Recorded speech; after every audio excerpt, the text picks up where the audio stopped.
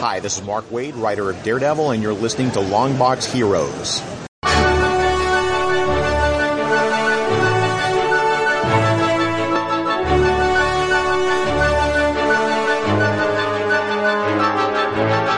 Hello, everyone, and welcome to episode 459 of Longbox Heroes. Joe being joined by Todd. Todd, how are we on this fine podcasting day? I am wonderful. I love being on a podcast that will give you more than 2% of the story. That's your one. That's my one right out of the gate. All right. I've got mine ready to go for After Dark this week. Right. Unless there's more charges levied. But anyway.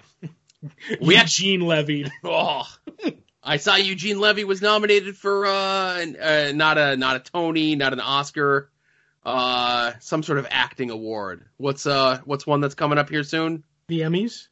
Maybe the Emmys, yeah. I think he's one of those rare EGOT winners. Mm-hmm. I don't think he sings, though. Wow. He sings to me. Uh-huh. There was a time when Eugene Levy and my dad looked very similar. Oh, I'd Yes. like to see your father do Eugene Levy a bit. Oh.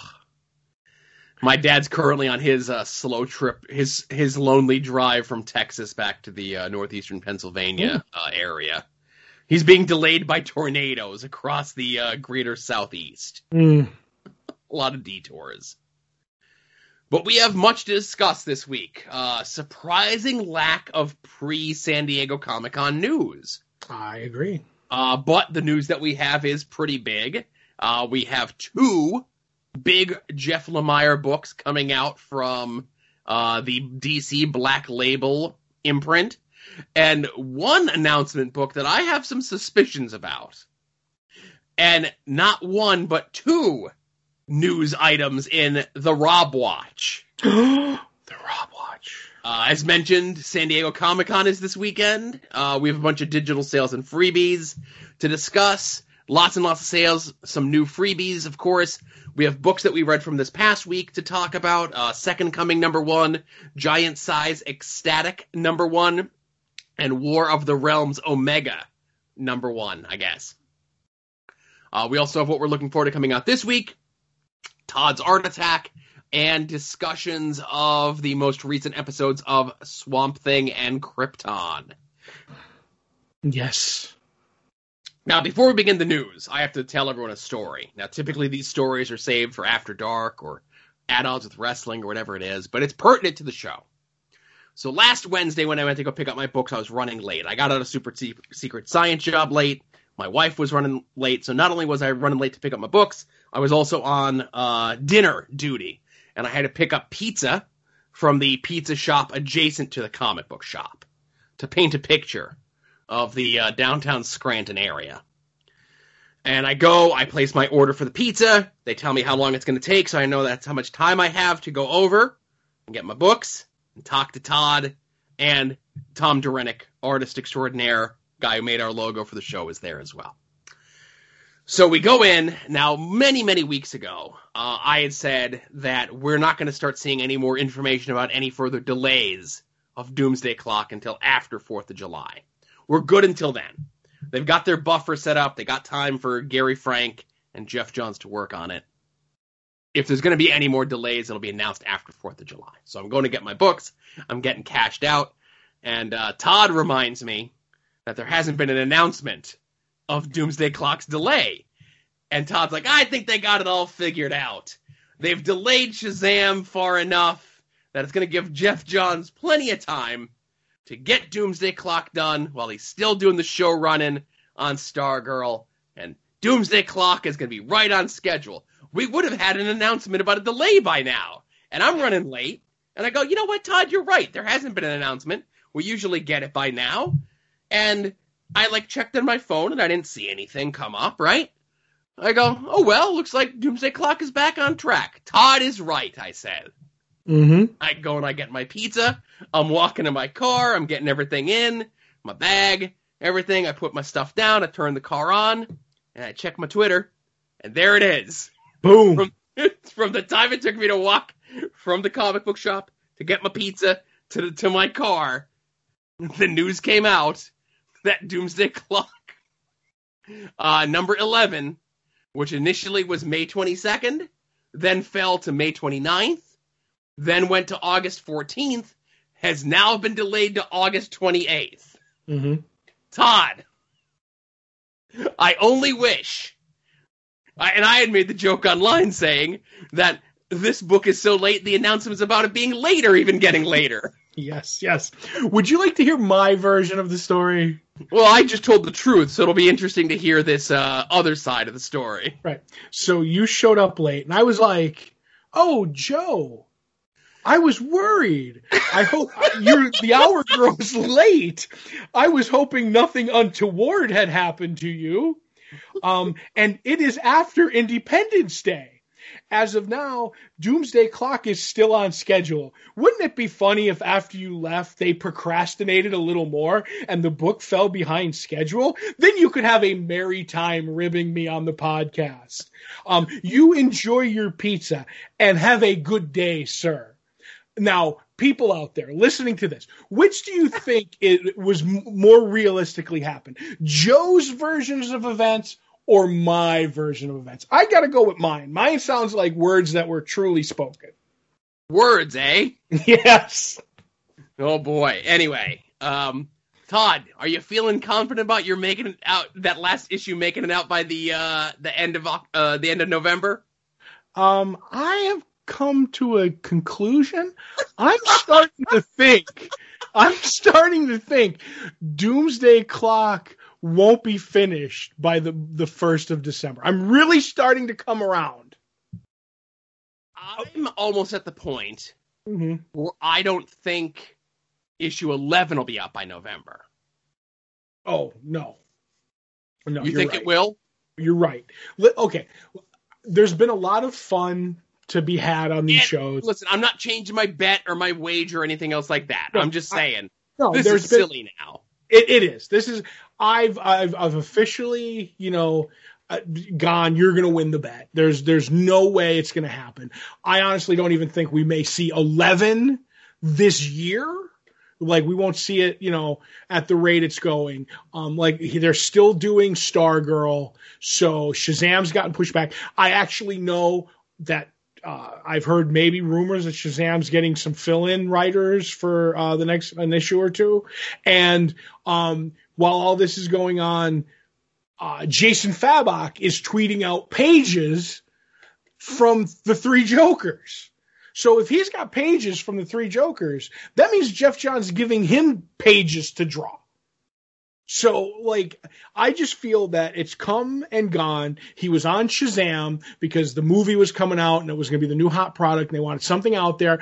And then he was doing that and he's like, all right, we'll let that get behind and get back to Doomsday Clock. Doomsday Clock gets behind and now it's like, all right, well, don't worry about that because the next big thing is the Three Jokers. So get on that. And we're like, you don't have Shazam out. You don't have Doomsday Clock out, but you're going to work on the Three Jokers. I'm like, Jeff Johns right now in his comics, I don't know how Stargirl's going to be, but that's a complete joke. And I concede the bet, and I'm ready to go to the local IHOP tomorrow and watch you eat all of their wonderful, freshly made pancakes right now.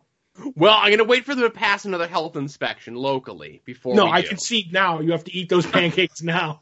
But no, listen, I say I appreciate your conceding, giving me this victory, this much-deserved victory. But I will say, let's wait. Who knows? Maybe Jeff Johns could pull this one out of the fire.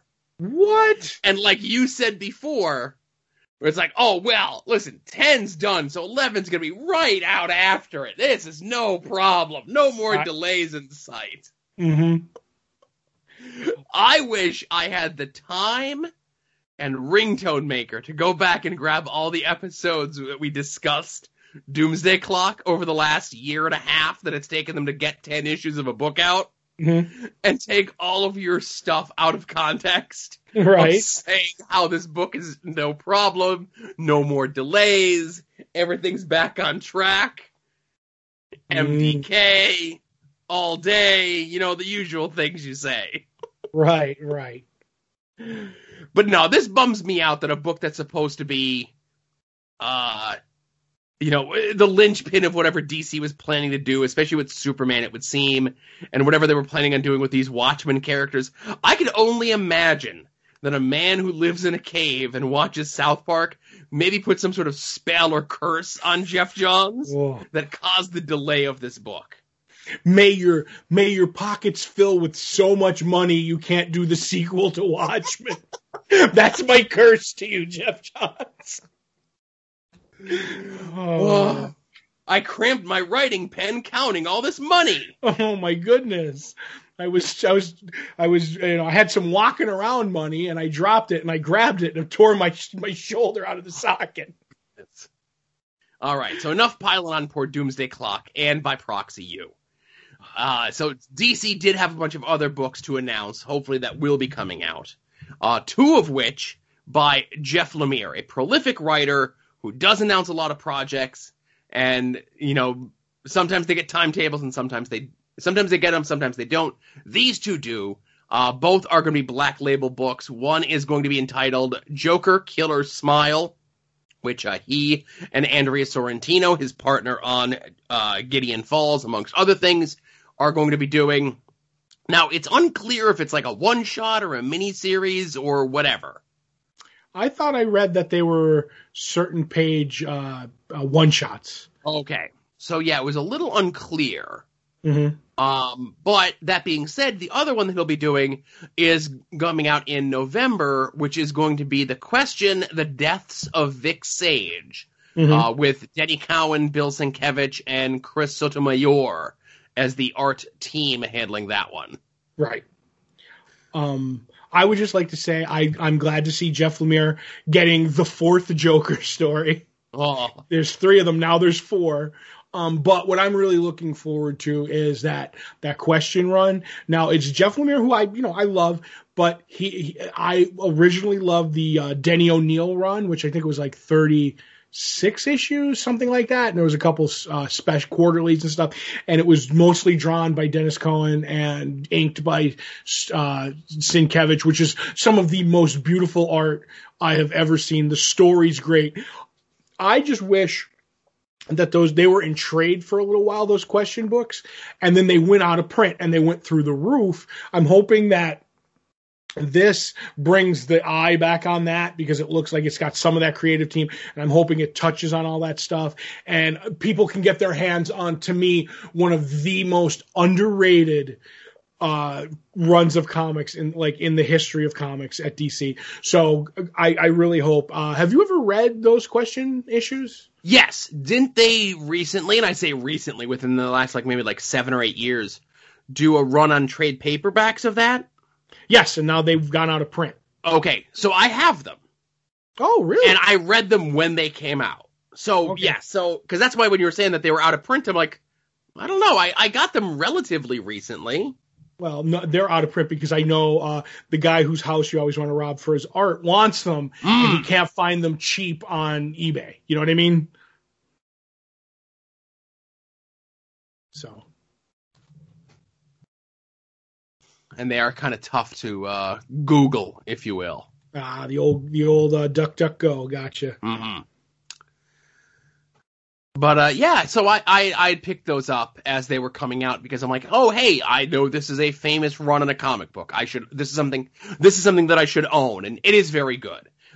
Question is as close to, and that he's in Black Label now, a DC character that should have been a Vertigo character, or very easily can move between the two. Right. If he was still going on, if that book was still going on as the Vertigo label popped up, I do believe he would have been over there. Mm-hmm. But and also the first appearance of, what is it, Santa Prisca?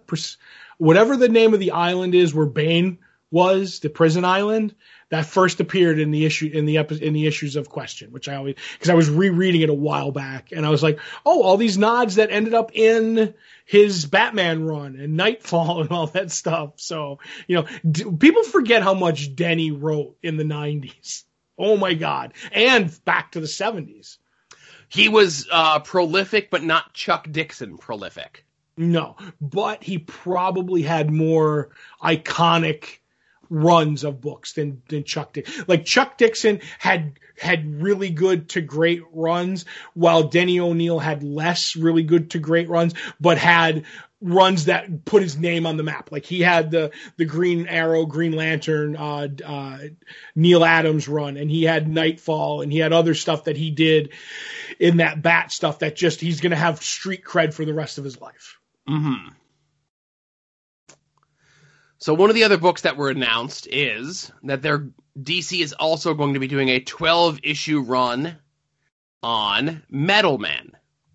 Mm-hmm. With art by Shane Davis and Michelle Delecky, written by the publisher himself, Dan DiDio.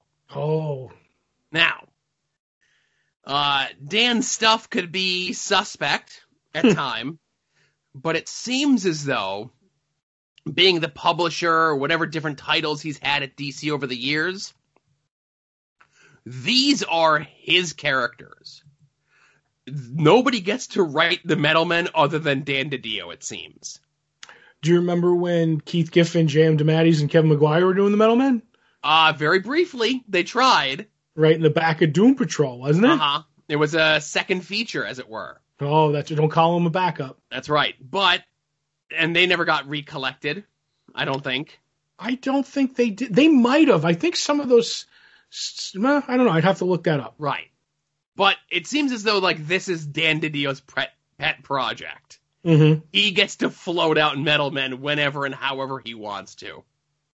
He did them in the Wednesday, remember the newspapers, the weekly comics? Yep. So I'm wondering if this is going to be the same, you know what I mean? Continuity, whatever you want to call it. I mean, I know things change, but I wonder if it's going to be continuations of those stories, or it's going to be fresh.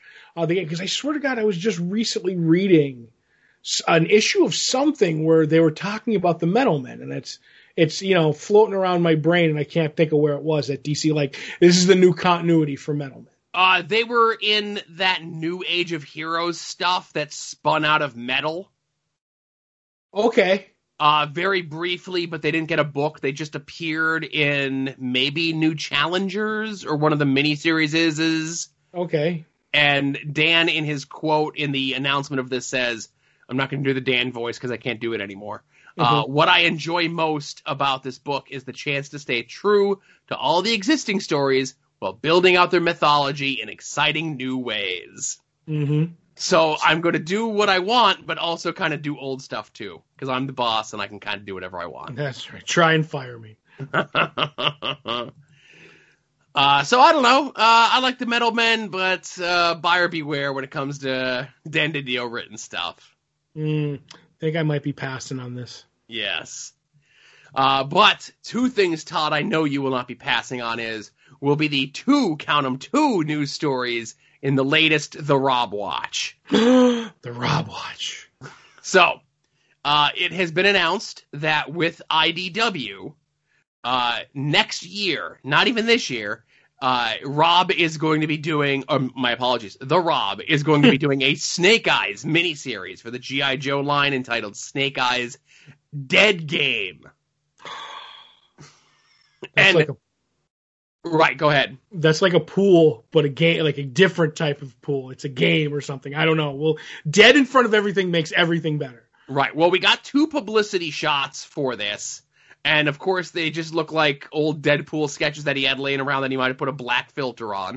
What? How dare you? And jumping with the soles of the feet touching. He's never done that before. So, there's, it just says 2020. It could be January. It could be December. We don't know if Rob is writing it or doing the art or just doing the covers or whatever it is. But we do have this quote from the press release from Rob himself. Now, I could read the whole thing, but, well... Okay, so he says, he's one amazing character for an entire generation of fans that thrilled to his adventures in the comics and cartoons and hung on his every toy release. My parents drove me all over the country, all over the county. I almost said country, all over the county to get me G.I. Joe figures as a kid. These were my first and most favorite toys. Working with Hasbro and all my friends at IDW, and again, Are they going to be his friends when it's all said and done? Has been a blast so far. I can't wait to get to work, all this work out to the public. If you enjoyed my recent Marvel work, dramatic pause, this will match or exceed it. Ooh. And he does start the quote by saying, Snake Eyes is, did you read this or no? Do you have this in front of you? No, I don't. Okay. Snake Eyes is blank, blank, and blank rolled into one amazing character. Oh my God. Can you guess which 3 characters Snake Eyes is? Is Deadpool? In Rob's mind. In the Rob's mind. Is one of them Deadpool? Yes. Is one of them Weapon X? No, Weapon... Wolverine? I'll give you Wolverine. Wolverine. And what's the new Major X? No. Oh. No, I'll give you one more hint. It's not a DC character because he's mad at DC, so it can't be anyone from DC. Is it Cable? No, it's Spider-Man. Oh. Because, the silent ninja is Deadpool and Spider-Man, the 2 guys that are most associated with having big mouths. Oh. The G.I. Joe merc with a mouth. So this leads me to believe that Rob doesn't know who Snake Eyes is, and just thinks that it's Black Deadpool and is gonna go nuts. I was really hoping he just drew Shipwreck jumping. He's like, there's Snake Eyes. He's got the parrot and everything. Now, I will say this. If they do announce that Snake Eyes at some point is going to be battling Zartan and or the Dreadnoughts, I will be picking this up. What about Tomax and Zaymot? I'll give you Tomax and Zaymot as well. Greatest gimmick in the biz when it comes to G.I. Joe. Mm-hmm. And I used to do, with the Zartan figure, I used to put on little G.I. Joe concerts, and he was Alice Cooper. Be like, hey, it's like, it's opening for, like, G.I. Joe, Alice Cooper, school's out, because he looked just like him. Okay. No, you don't believe me? No. All right. I do believe, but... So, in other news, this was kind of one of those fly-under-the-radar stories that upstart publisher Keenspot had solicited 2 books to be coming out this year. Both are going to be for sale at San Diego Comic-Con this weekend. One is called Keenspot Spotlight, Junior High Horrors, and then the other one is called X Liefelds. And the pitch for this book is... it's actually in shops tomorrow as we're discussing this. The Rob is beloved for creating some of comics' most memorable characters of the last quarter century, but he also has created some forgettable ones. In this twisted tale of spoofery, Rob's rejected forgotten creations find inspiration from their creators' own stories and travel back in time to stop his greatest characters from ever becoming popular. Devious plan. Join Bloodstain, Bludstayn, Pit Bull with a Y, Treadmill, Yard Waste, and Extra as they attempt to prevent Rob's more popular characters from achieving pop culture immortality. This parody is so extreme, it's awesome. Now, if you're going to go through the lengths to make a book gently ribbing the Rob, right, then you're a fan. You like the Rob, right? Mm-hmm. So Rob purposely retweets the story press release of whatever this is and just says, "Do not bring these to me to sign." Oh. So adding to the list of books that the Rob refuses to sign. This, X Liefeld's #1, the facsimile edition of New Mutants #98, and Spider-Man Deadpool #47. The first appearance of Major X. The first official appearance of Major X. Right. Make sure you always tag that on there whenever you're discussing it. You know what? And Rob is the sort of guy. Bear with me a second here. Mm-hmm.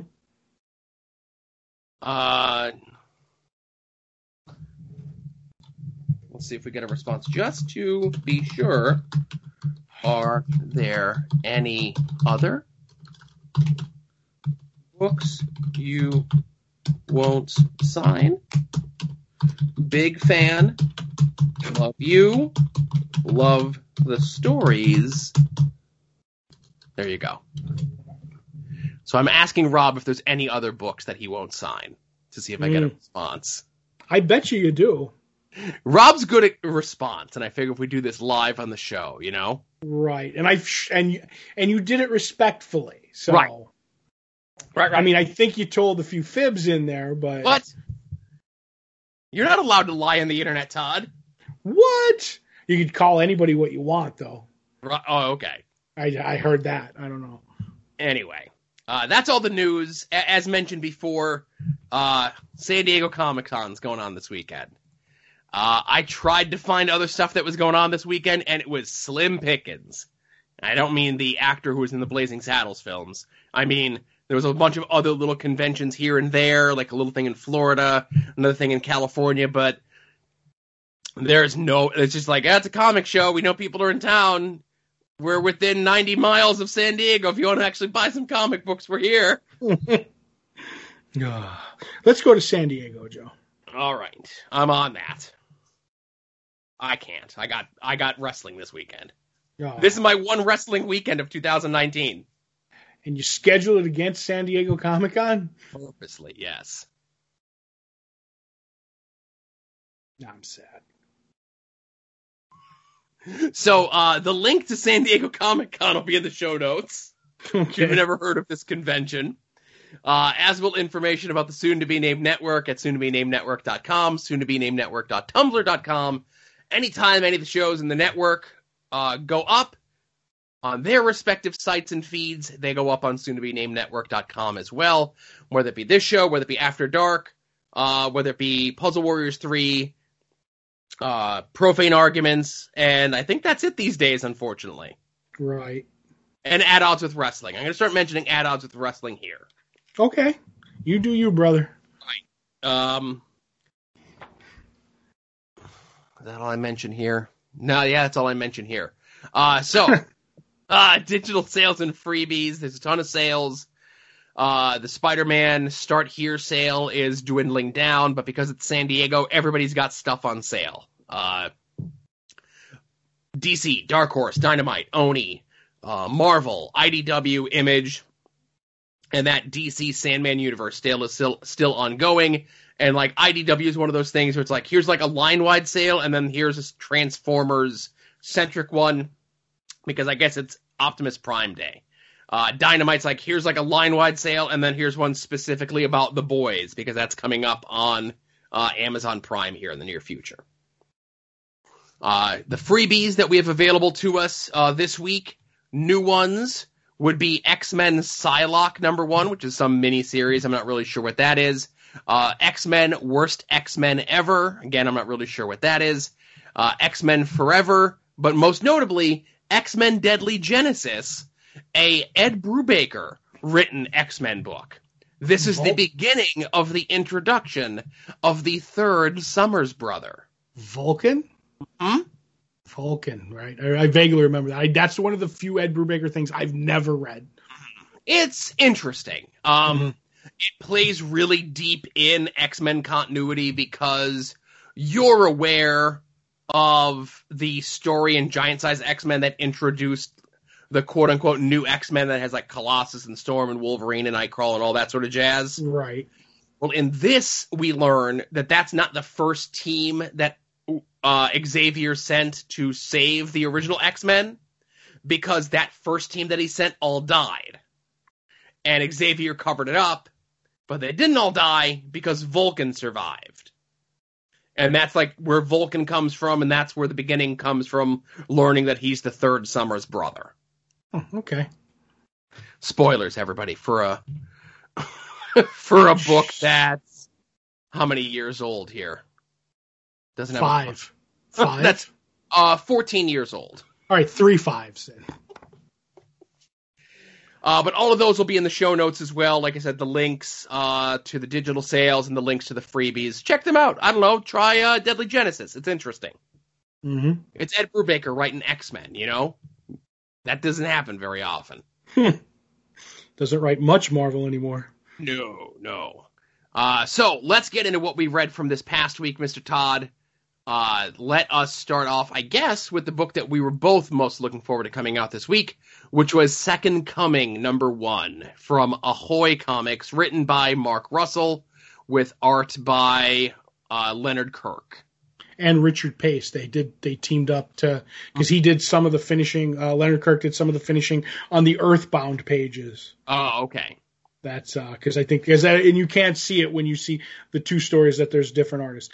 Basically, this is the story of a little bit of the Old Testament, God, discussing, what he has to do to get the people in shape, and Adam and Eve, and all the, the 10 Commandments, and how he's had enough of them after a while that were, the worst thing in the world. So while this is going on, Jesus says, hey, let me take a shot at this. I'll go down there. And God, one of my favorite quotes in this book is, so you want to try your hand at the family business? Well, why not? So Jesus goes down, and they end up showing him his life as a kid and his family as the carpenters. And he ends up getting this friend named, I'm going to say Simon, even though it's spelled Shimon, Shimon, maybe? I'm not 100% sure. And how they take him under his wing as a family member, and he's like a brother to Jesus. And when Jesus' times come, he leaves the family business to this guy. Obviously, we know what happens to Jesus on his in his 33rd year, goes back to heaven. God, loses it and says, stay away. So we jump to present day, where we see, I believe the Sunstar is the superhero who's doing stuff, and we have his, saving the day from various things. And we find out that he has a wife, and they kind of want to have a kid, but they can't, so they're trying to adopt. So God sees that, what kind of hero this guy is, busting things up, and he thinks he's going to man up his son. So he's going to send Jesus to be his roommate with this Sunstar character, and he ends up taking him on a mission to find stuff and to find these criminals. And Sunstar and Jesus have two different ways of going about things, and in the end, Jesus ends up telling a parable about why he believes what he believes, and tells the story of his brother. Even forgiving him after what he did in his involvement in the crucifixion, because he was a carpenter and everything. I really enjoyed this story. I thought this was really well done. I think if you're thinking it's not a respectable take towards Christianity, I would say, it is a respectable. It makes God look like a bit like a jerk, but you go back to those Old Testament. They're showing the Old Testament. The Old Testament's not a fun time, But the Jesus stuff, he's truly heartfelt and he truly cares, and his forgiveness and everything like that comes through. So it's a funny book, but I think it doesn't attack the religion at all, and it's interesting. And I think if this had stayed with Vertigo, this may have been the thing that could have put Vertigo back on the map. If they got their whole publishing arm behind it, the advertising and everything else, and really pushed the press. And there was a lot of press out there for this, but it was negative. Okay, so it was negative to them, but as this issue was coming out through Ahoy, there was a lot of press out there, but it was on the usual media sites. It wasn't anything new. This didn't penetrate into even an Entertainment Weekly or something like that, Right. Whereas I think with Vertigo, DC, Warner's, this could have got a little bit more traction. One can only hope that as this comes out on time, and it goes into collections, and more people start reading it. And of course, Ahoy is a small publisher. They're an upstart company, and this is a book that really could float them to that next level. And I agree with Todd. The thing that I enjoyed most about this book, as you say that it is respectful to religion, while it is, I do like how much of a jerk God is in this book.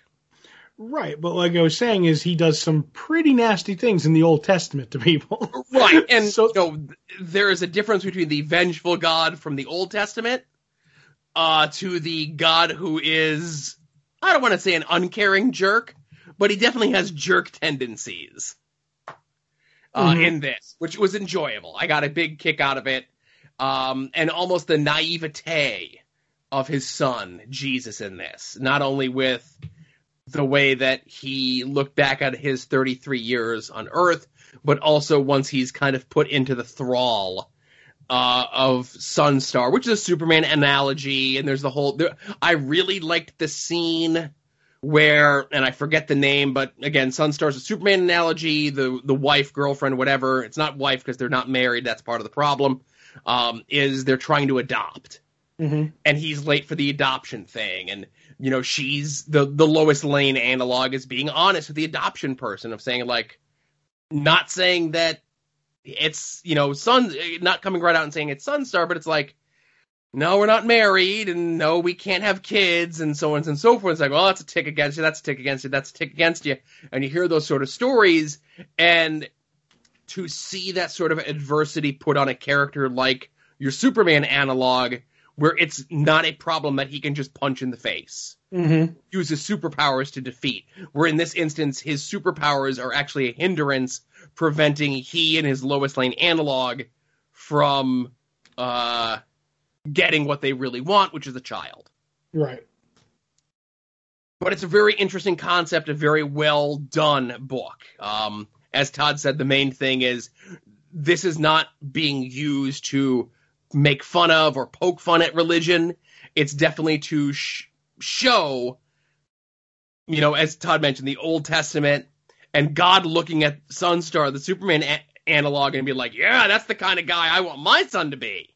Mm-hmm. You know, where, and he's not the same Superman that you and I know, Truth, Justice, American Way. He's a little bit more hard on the villains and the people that he's facing, you know, and I think that's what God likes about him, that he's a little bit more in your face. God in this would like the Snyder Man of Steel. There you go. That's what it is. And I do like, and I even want to say, I think Russell is going to go down that road about how when it comes to Jesus's message, how it is a great message, but it gets twisted. Mm-hmm. And I think that's going to be the crux of this series. Yes. I have another idea of how it's going to come out, that there might be a miracle at the end that gives Sunstar and his Lois Lane analog what they want. Mm-hmm. But we'll cross that bridge when we get to it. I think this is a 3-issue miniseries, 4-issue miniseries. I'm not sure. I'm not sure either, because as we always talk, it's interesting to find out sometimes you're like, oh, this isn't an ongoing. This is a whatever, you know? Yeah, I don't think it's definitely... I'm certain that it's not an ongoing. Mm-hmm. Unfortunately, the website and the Comixology don't give me information. Right. I'm going to look in one place while we're doing this, because that usually jumps out with some stuff. You know what I mean? Well, while you do that, I will discuss Giant Size Ecstatics, which I don't think you read, correct? No, I've never read any of the Ecstatic stuff, so you go right ahead, good sir. Okay, so while you're looking, I'll just throw this out there. Written by Peter Milligan with art by Michael Allred. This is the continuation of the X-Force Ecstatic run from the early to mid-2000s. It more or less picks right up where the previous one left off. If you recall, during Civil War, the comic book, not the movie, where that started because the New Warriors were more of a reality show sort of based superhero team, and their mission failed, and it was broadcast all over the world.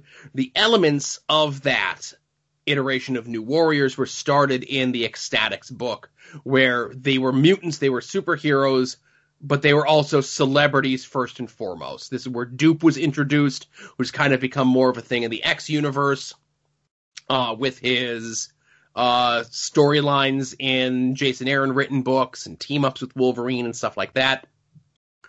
So this is bringing those characters back, the ones that are alive, giving some status quo changes to a couple older characters. And this was another book that was very free about killing characters. The very first issue of that run by Peter Milligan, at the end of the first issue, the entire team except for the leader gets wiped out.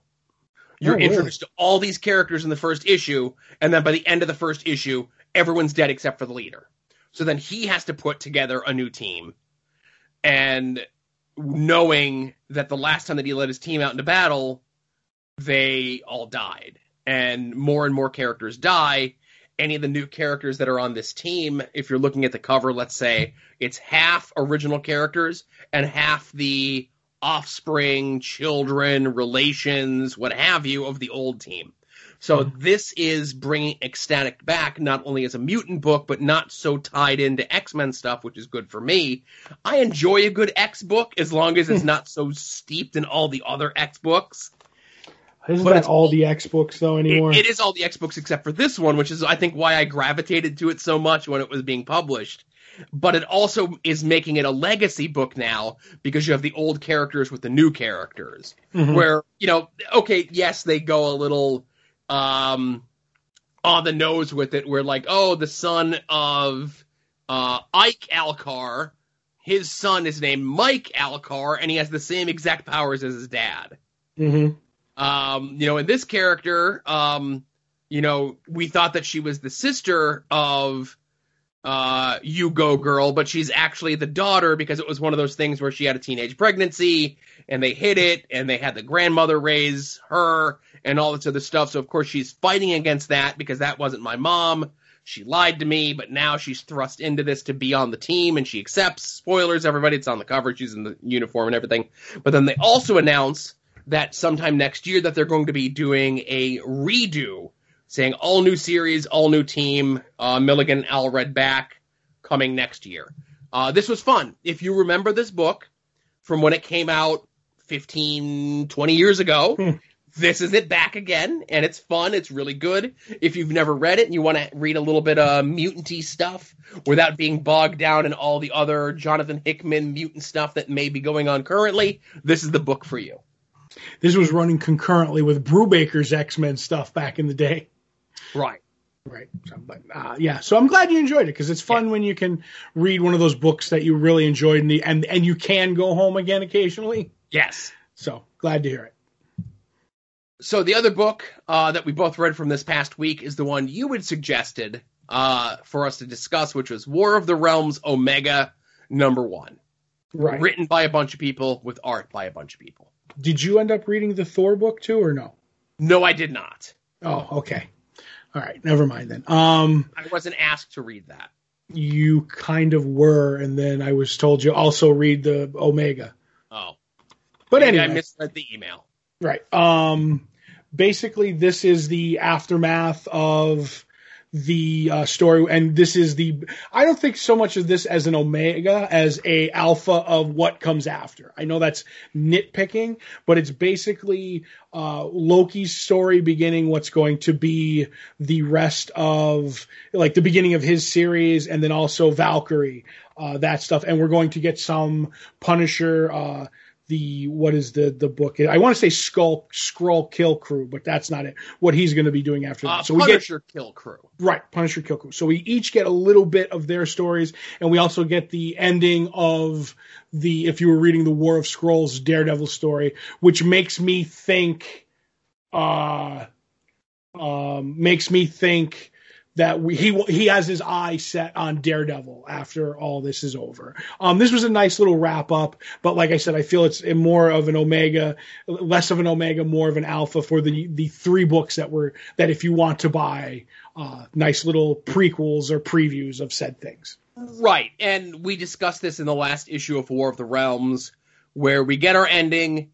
Thor, Odin's son, is the All-Father, and then we get these little 1 to 2 page snippets of here's a Loki thing, here's a Jane Foster thing, here's a Punisher thing. This is those things at the end of War of the Realms 6 fleshed out a little bit more. Mm-hmm. That if those little teases weren't enough, here's bigger teases for them with the framing story of the Daredevil Heimdall stuff. Now, you had mentioned, and I think we had postulated here as well, that we could certainly see Jason Aaron going to Daredevil once his Thor stuff is done at the end of 2019. And there's a part where Heimdall gives Daredevil something. Right. Where I don't know, it doesn't currently fit into what's going on in the current Daredevil book. And This is something that's happening in a book published in July that may not be paid off for another 4 to 6 months. Right. Unless in whatever the current story arc on Daredevil is, which I am reading, which Daredevil is really good currently again, that this hasn't come up. Like, Daredevil main book didn't cross over with War of the Realms, but Daredevil himself appeared in, as you mentioned, War Scrolls and the main book. Right. So it'll be interesting to see with this stuff with Heimdall, if and when it gets mentioned in the current Chip Zdarsky run of Daredevil. Right. I look at it as the Chip Zdarsky, as much as I've read it and I enjoyed it too. I just think if Jason Aaron wants Daredevil, he's going to get Daredevil. Right. And I agree that feels as though what's going to happen, but it hasn't been addressed in the main Daredevil book. So it's just one of those things. It's like, okay, this happened. Now Daredevil's kind of in a holding pattern as these issues come out. And this thing that happened in the War of the Realms stuff with Daredevil is kind of in a holding pattern as well. When are these two going to meet? Are they even going to meet? Is Zdarsky just going to ignore this until he's off the book and then let Jason Aaron pick it up as he takes over the book? It'll be interesting to see how it all pans out. Right. But yeah, this was good. Like I said, I didn't get a chance to read the issue of Thor just because I did read a bunch of stuff, but it was, under the gun to get one last thing in. I get you. Because my take on it is Thor is the real Thor, whatever issue it is. I can't think of it off the top of my head. 15 is the real end of the War of the Realms. I actually think it should have been, they should have added an extra issue for War of the Realms, and it should have been 7 because it's a very important issue. I didn't include it. Well, I'll make sure to read it first thing when I get a chance. Right. But that being said, did you see they added an extra issue to the Carnage event that's happening in the summer before the first issue even came out? Yes, I'm kind of leaning away from the Carnage stuff at this point. Well, I know Donny Cates is pushing, you got to read everything, but I'm reading the Carnage book, and I'm reading Venom, and whatever else crosses over. I'll get you one extra book. Right. I'm not going to get 40 books. What if it has a better ending? Well, we won't, and that's one of those things. The book didn't even come out yet, so we don't even know what the beginning was to see if it deserves a better ending. That is true. They're supposed to announce it halfway through. Oh, okay. So that's what we read from this past week. Let's get into what we're looking forward to coming out this week. If you head over to longboxheroes.com every Tuesday around 5:30 Eastern Time or so, depending on the servers at Super Secret Science Job, we put up a poll post, which is a link to all the books that are coming out this week, whether you get your books in print, whether you get them digitally, whether you get them sent to your home, whether you wait for the trades, however it is that you get your books, be forewarned, be forearmed, know what's coming out this week, be prepared to have enough to bring home with you, bags and boards, Todd calls them. Yep. Do you need to purchase a new long box? Have you converted everything over to short boxes because you're getting older? These are questions that you need to ask yourself. Short boxes, yum. So Todd had a much larger week last week than I. I have a much larger week this week than Todd, but it's a lot of stuff that's wrapping up. Last issues of a bunch of things. Here, looking at Todd's list, much shorter, I am going to guess the book you were most looking forward to coming out this week is Immortal Hulk 21? It is not Immortal Hulk number 21. Right. It is Batman 75 because this is, if all things hold together, Tom King said this was where it was going to happen, the big thing that was going to change Batman forever. So we'll see. That was like 2 issues ago and then an issue ago. No, I actually looked it up the other day when we were discussing that, and he says it's still happening in issue 75. Gotcha. So I don't know. I'm with you. They keep moving it back and schedules keep changing. I'm going to be honest with you. If it's not this issue, then it's never going to be for that reason. If he even says, well, it'll be in 78. No, I'm done. You said this, that, and the other thing. Is the book you're looking forward to most Immortal Hulk 21? It is. Right. And I do just want to throw this out there as well for you, Todd. I know you were getting the Walmart books of this. Yes. But collected this week is the Wonder Woman Come Back to Me, which was the Jimmy Palmiotti Walmart story. Right. Of Wonder Woman that has Jonah Hex in it. Right. And I was thinking about double dipping. Mm-hmm. I have all the original Walmart ones. Right. So I'm like, do I really want to spend I spent $5 on those, but then I was lucky enough to have know somebody who was drawing the book to get a comp or two here or there. So I don't know if I want to pull the trigger when I have such a light week, if that makes any sense. You know what I mean? Gotcha. It's like, I could spend another, and I think they're $4.99 for only 24 pages. I'm not happy with that. I spent $5 for the 12 pages. It shouldn't be almost $5 for just 24 pages. It should be. I think that should be a $3.99 comic for reprinted material. It shouldn't be $4.99. That's me just screaming at I'm old guy, get off my lawn kind of a thing. Well, while you're over at longboxheroes.com, be sure to check out all the other stuff that Todd and I have done, whether it be past episodes of this podcast, whether it be past episodes of Longbox Heroes After Dark, where this week we announced the subject of the next Al's Gals subject, amongst a few other things. Todd accidentally watched some wrestling this week. Mm-hmm. And we'll talk about that a little bit. And did I watch any more Game of Thrones in the last week? You have to listen to After Dark this week. And hey, if you want to get After Dark earlier than everybody else, you can become a patron of us. Head over to Patreon or patreon.com/longboxheroes, or just go to longboxheroes.com and click the little Patreon thing. $1 will get you access to some old podcasts that Todd and I did with our good buddy DJ way back in the day, some 10 plus years ago. $5 a month will get you early access about 2 days before everybody else of the latest episodes of After Dark. Mm-hmm. That's one way to support us. Another way to support us is purchasing stuff through our store, which you can get shirts or stickers or pins with our fancy logo on them, with art done by the aforementioned DC Comics artist extraordinaire, Tom Derenick. Or if you want some more designs inspired by a soon-to-be-named network, At Odds with Wrestling, amongst others, you can go to our TeePublic store and purchase to your heart's content there. If I'm not mistaken, I think there might even be a sale going on over at TeePublic as this episode is going live into your ears. And yet, one more way that you can help us out, of course, is the Amazon banner across the top of the page. Any and all purchases made through the Amazon click-through does not cost you anything extra, but it gives us a little bit of a kickback. They call it an advertising fee. I call it the thing that makes Todd happy at the end of the month when he gets his cut of the money after I sewed my phone number in the back of the shirt that I threw out into the crowd. Oh, boy. Some of the notable purchases through the Amazon click-through this past week, Todd, is somebody purchased, getting ready for back to school, a Despicable Me Minions 12-count pencil set. Ooh. Somebody also purchased a faux sheepskin plush dog squeak toy in the shape of a bone. Somebody purchased a Fire TV stick. Somebody purchased a book entitled Monster of the Week, The Tome of Mysteries. Somebody purchased a Life Straw fancy filtered water bottle.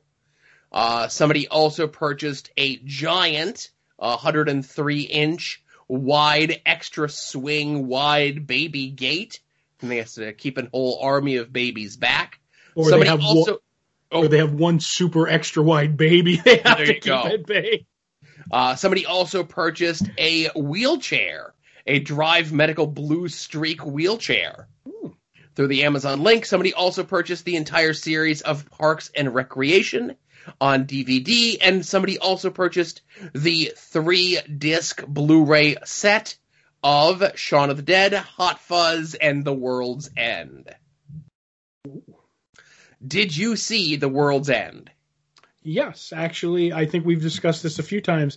My like those movies go Shaun of the Dead, World's End, and then Hot Fuzz. That's the order of quality of those movies. Now, I go Shaun of the Dead, Hot Fuzz, World's End. Not to say that World's End is bad, but of those three, it's the one I like the least.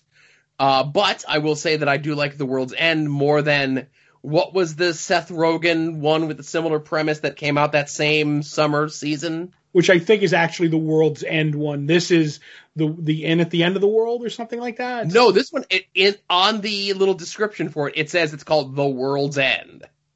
Okay, I thought The World's End was the Seth Rogen one. So did I, but I'm just, this is like one of those live, die, repeat renaming of a movie sort of things. Mm-hmm. Let me see what the Seth Rogen one is. And I think the Seth Rogen one is called This Is the End. Right.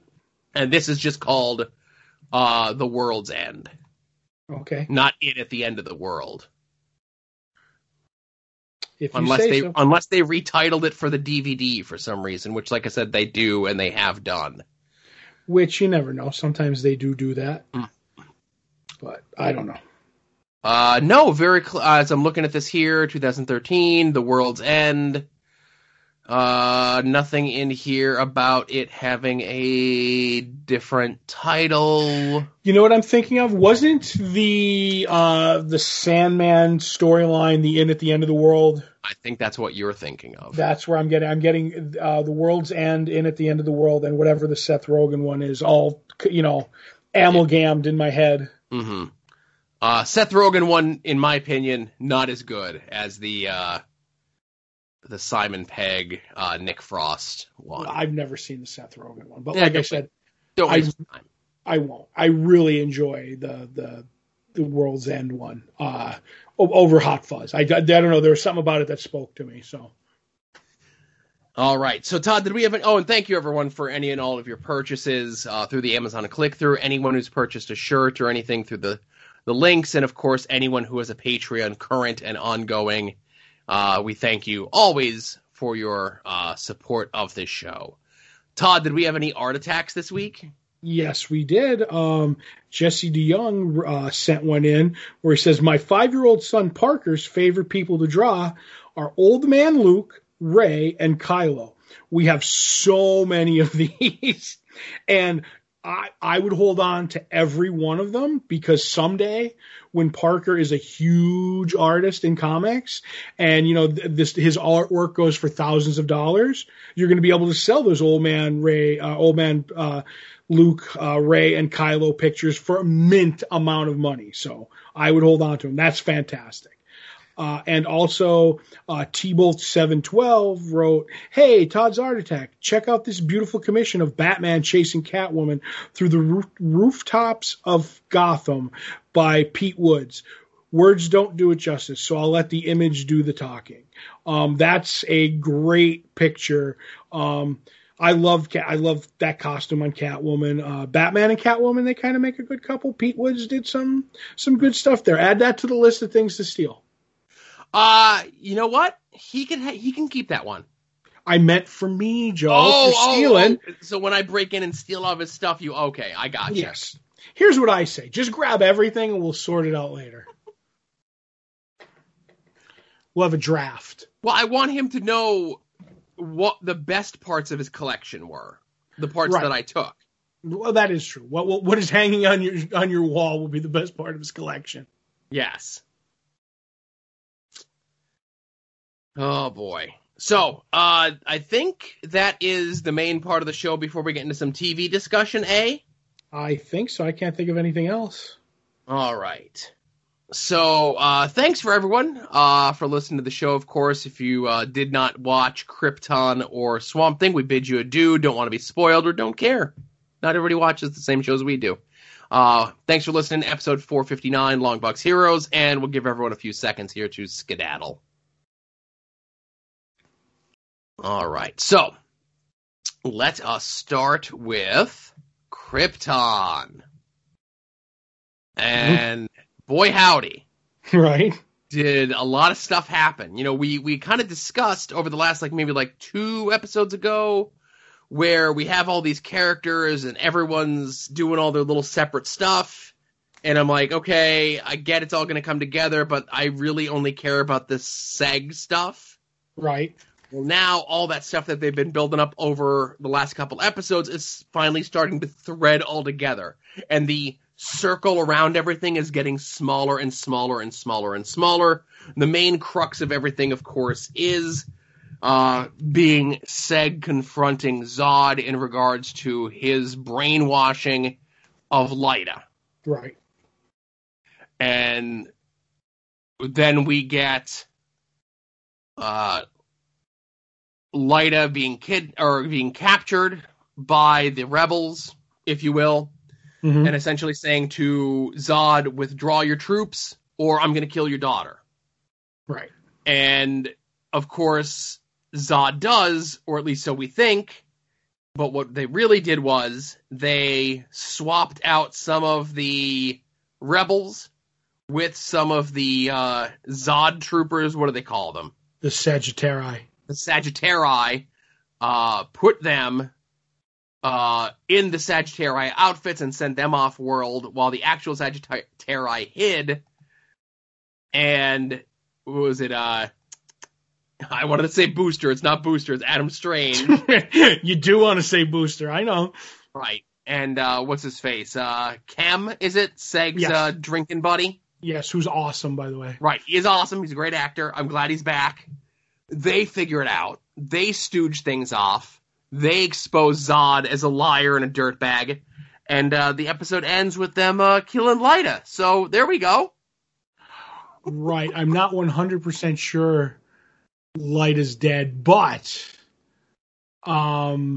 I do like the fact that to get away, Lyta's mother shows up with the other Sagittari that's been disgraced, and they're there to kill Zod, but they don't get him, and so they're like, all right, well, we'll get Seg out of here, we'll regroup with the rebels, and we'll figure things out. And they're like, let's get Seg out of here, and Seg with Brainiac inside him just starts dropping bodies, and they're all like, wait a minute, when did you learn how to do this? And he's like, don't worry about it. Watch out behind you. And he's just popping people. And to see Seg nonchalantly just killing people and like not even like have to put any effort into it is kind of weird. And you can kind of see them, the mother and the other Sagittari looking at him kind of like something's wrong here. And I just want to say the guy who plays Brainiac has an amazing presence whenever he shows up. And I just love Brainiac so much. He was supposed to be the big baddie, then it's Zod. And I think we're slowly worming back to Brainiac being the big bad again. And then you got Doomsday, who's probably going to show up very, very soon. And because there's like time travel-y stuff involving Zod, I think Zod can bite the dust here and still be back where he is in the main timeline.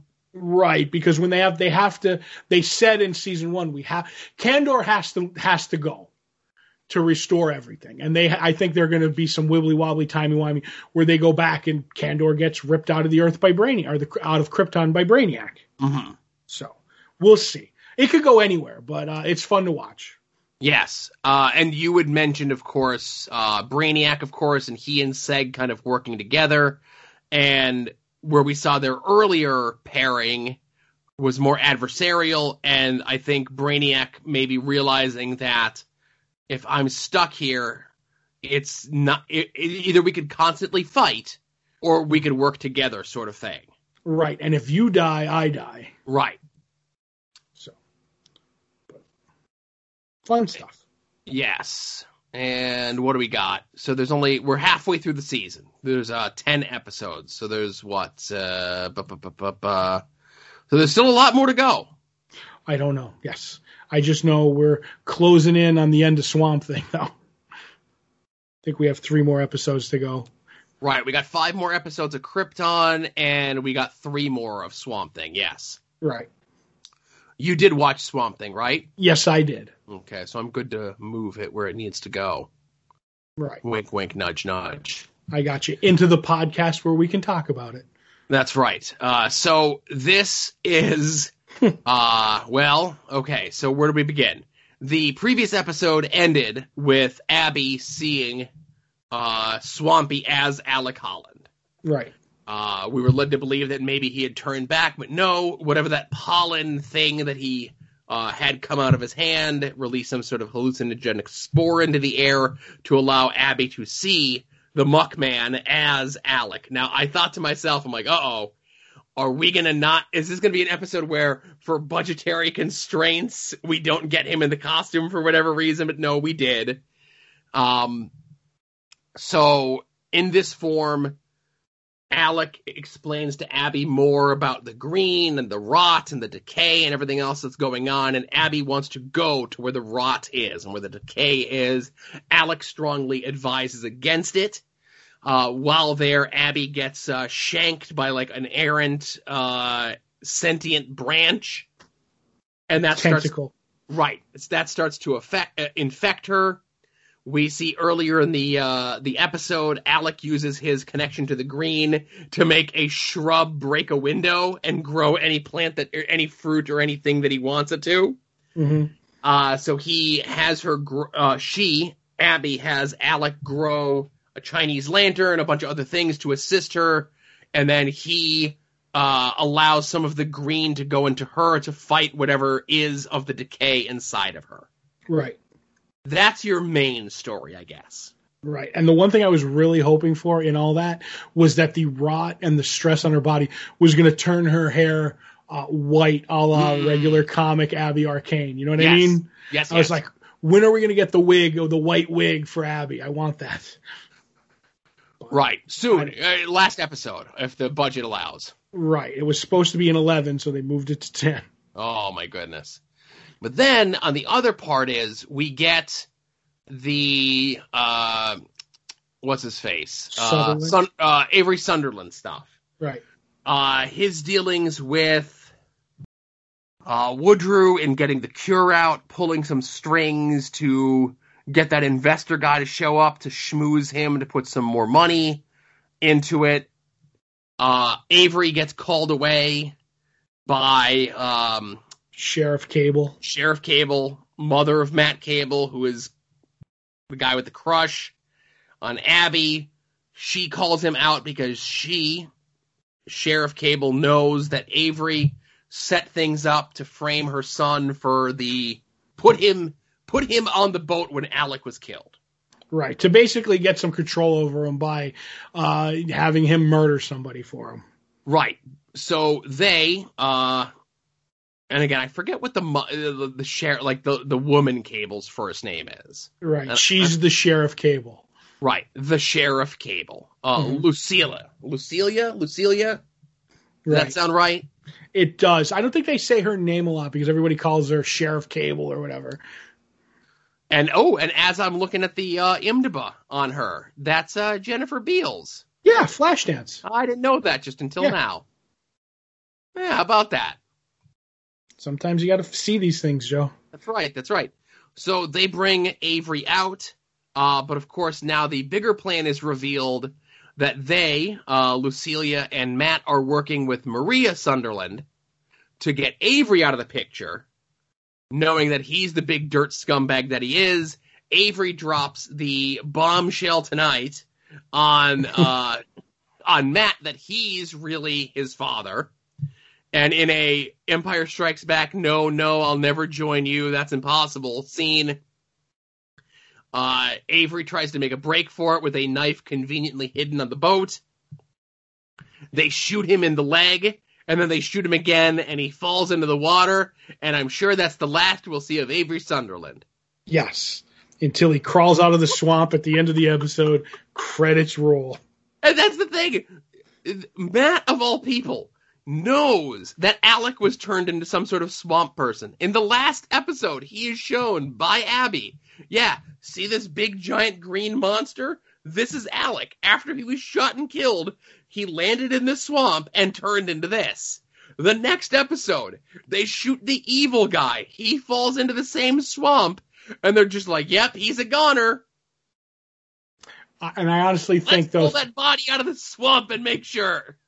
But I think but here's the thing, Joe, and I know that's the thing. They couldn't find, like, he went underwater, and the Sheriff Cable says later on, she's like, they get to Sunderland's house, and Maria answers the door. She's like, what are you doing here? She's like, my son's bleeding out. We don't have time. He needs to be stitched up right now. And that's where the doctor meets them, because he can't come out on a boat to stitch him up. They don't have time to look for the body, or the son's going to bleed out. Mm-hmm. So I'm fine with that. I know what you're saying, like, but the sheriff says a lie, like, yeah, he's definitely dead. We saw him die. But in my thing, yeah, all that happened. But she's like, would I rather look for the body or have a second body of my son to dispose of? So you know what I'm saying? Will you like accept that? You know what I mean? I accept it under protest. Right. But I will admit that this had a bunch of them there wrestling veers, some wrestling gotchas, Joe. Oh, yes. Where I do like when she shows up to get Avery, Maria comes to the door and she's like, and you're like, Maria knows. Like, Maria knows that they're sleeping around. You're like, so she's on to him. This is going to be bad for Avery because Maria's going to come and try to kill the cop or him and all that stuff. And then they get out there and then they're like, you're like, yeah, like Avery's going to kill the sheriff. And he's like, you think I'm stupid? I'm waiting out here for your partner. Where's your partner? She's like, I don't have a partner, I swear. And then Matt shows up as her partner and knocks Avery out. And then they're like, oh, let's dump the body. He's like, you're going to dump your own father. I'm like, oh, another veer. Like, oh my God. And then they get home and you find out Maria's involved in it all. I'm like, honestly, as jokey as that sounds as I'm explaining it, I didn't see any of that coming as I was watching it. Each one I was kind of like, oh, that's pretty cool. I didn't see it. Oh, that's it. So I really like this, like you said, is light in the effects department and the Swamp Thing costume. But story-wise, I really liked it. I agree. And as you had said, I certainly think the wrestling gotchas, as you like to call them, everyone being aligned, like the allegiances switching and everything like that. Mm-hmm. I definitely knew something was up with Maria because she was acting so different in the episode. Right. I thought it was just that she was on to whatever Avery's plans were, whether it be as simple as sleeping around with the sheriff or how far-reaching his plans go. But then when she goes to Woodrue about the report, kind of letting on to him that she knows more than, like, she's just the wife. You know what I mean? Right. Where she understands what the report means and understands what it needs to say to convince this guy to invest, and they get him to invest. But now what's the next steps? What are the next movements that are going to happen with all this? Right, and it implies if you watch it that she knows that Avery's bad for getting him to invest, where she does it with a gentler, like Avery might have been, he's a good schmoozer, but like she's silk when it comes to getting the guy to invest his money. And she's like, we have to get him out of the way. And then we can roll in the cash. I was like, I really like that. I thought that was really good. But it's been a good episode. Both the shows have been really good. I'm glad I'm watching them. Me too.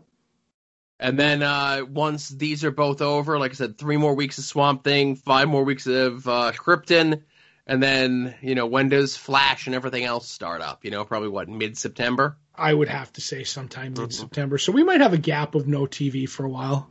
Maybe. I think it would be nice to take a little gap of no TV. It would be nice. Yeah. To watch TV for our pleasure instead of work. Right, exactly. There you go. Because I have stuff to watch for Al's Gals this week, too. Exactly. All right. I think that's everything. I think that's everything, too. I could clear the docket of today's episode, episode 459 in the books. Thanks, everyone, for listening. For Todd and Joe saying, see y'all here next week. Remember, be a faucet, not a drain. Ooh!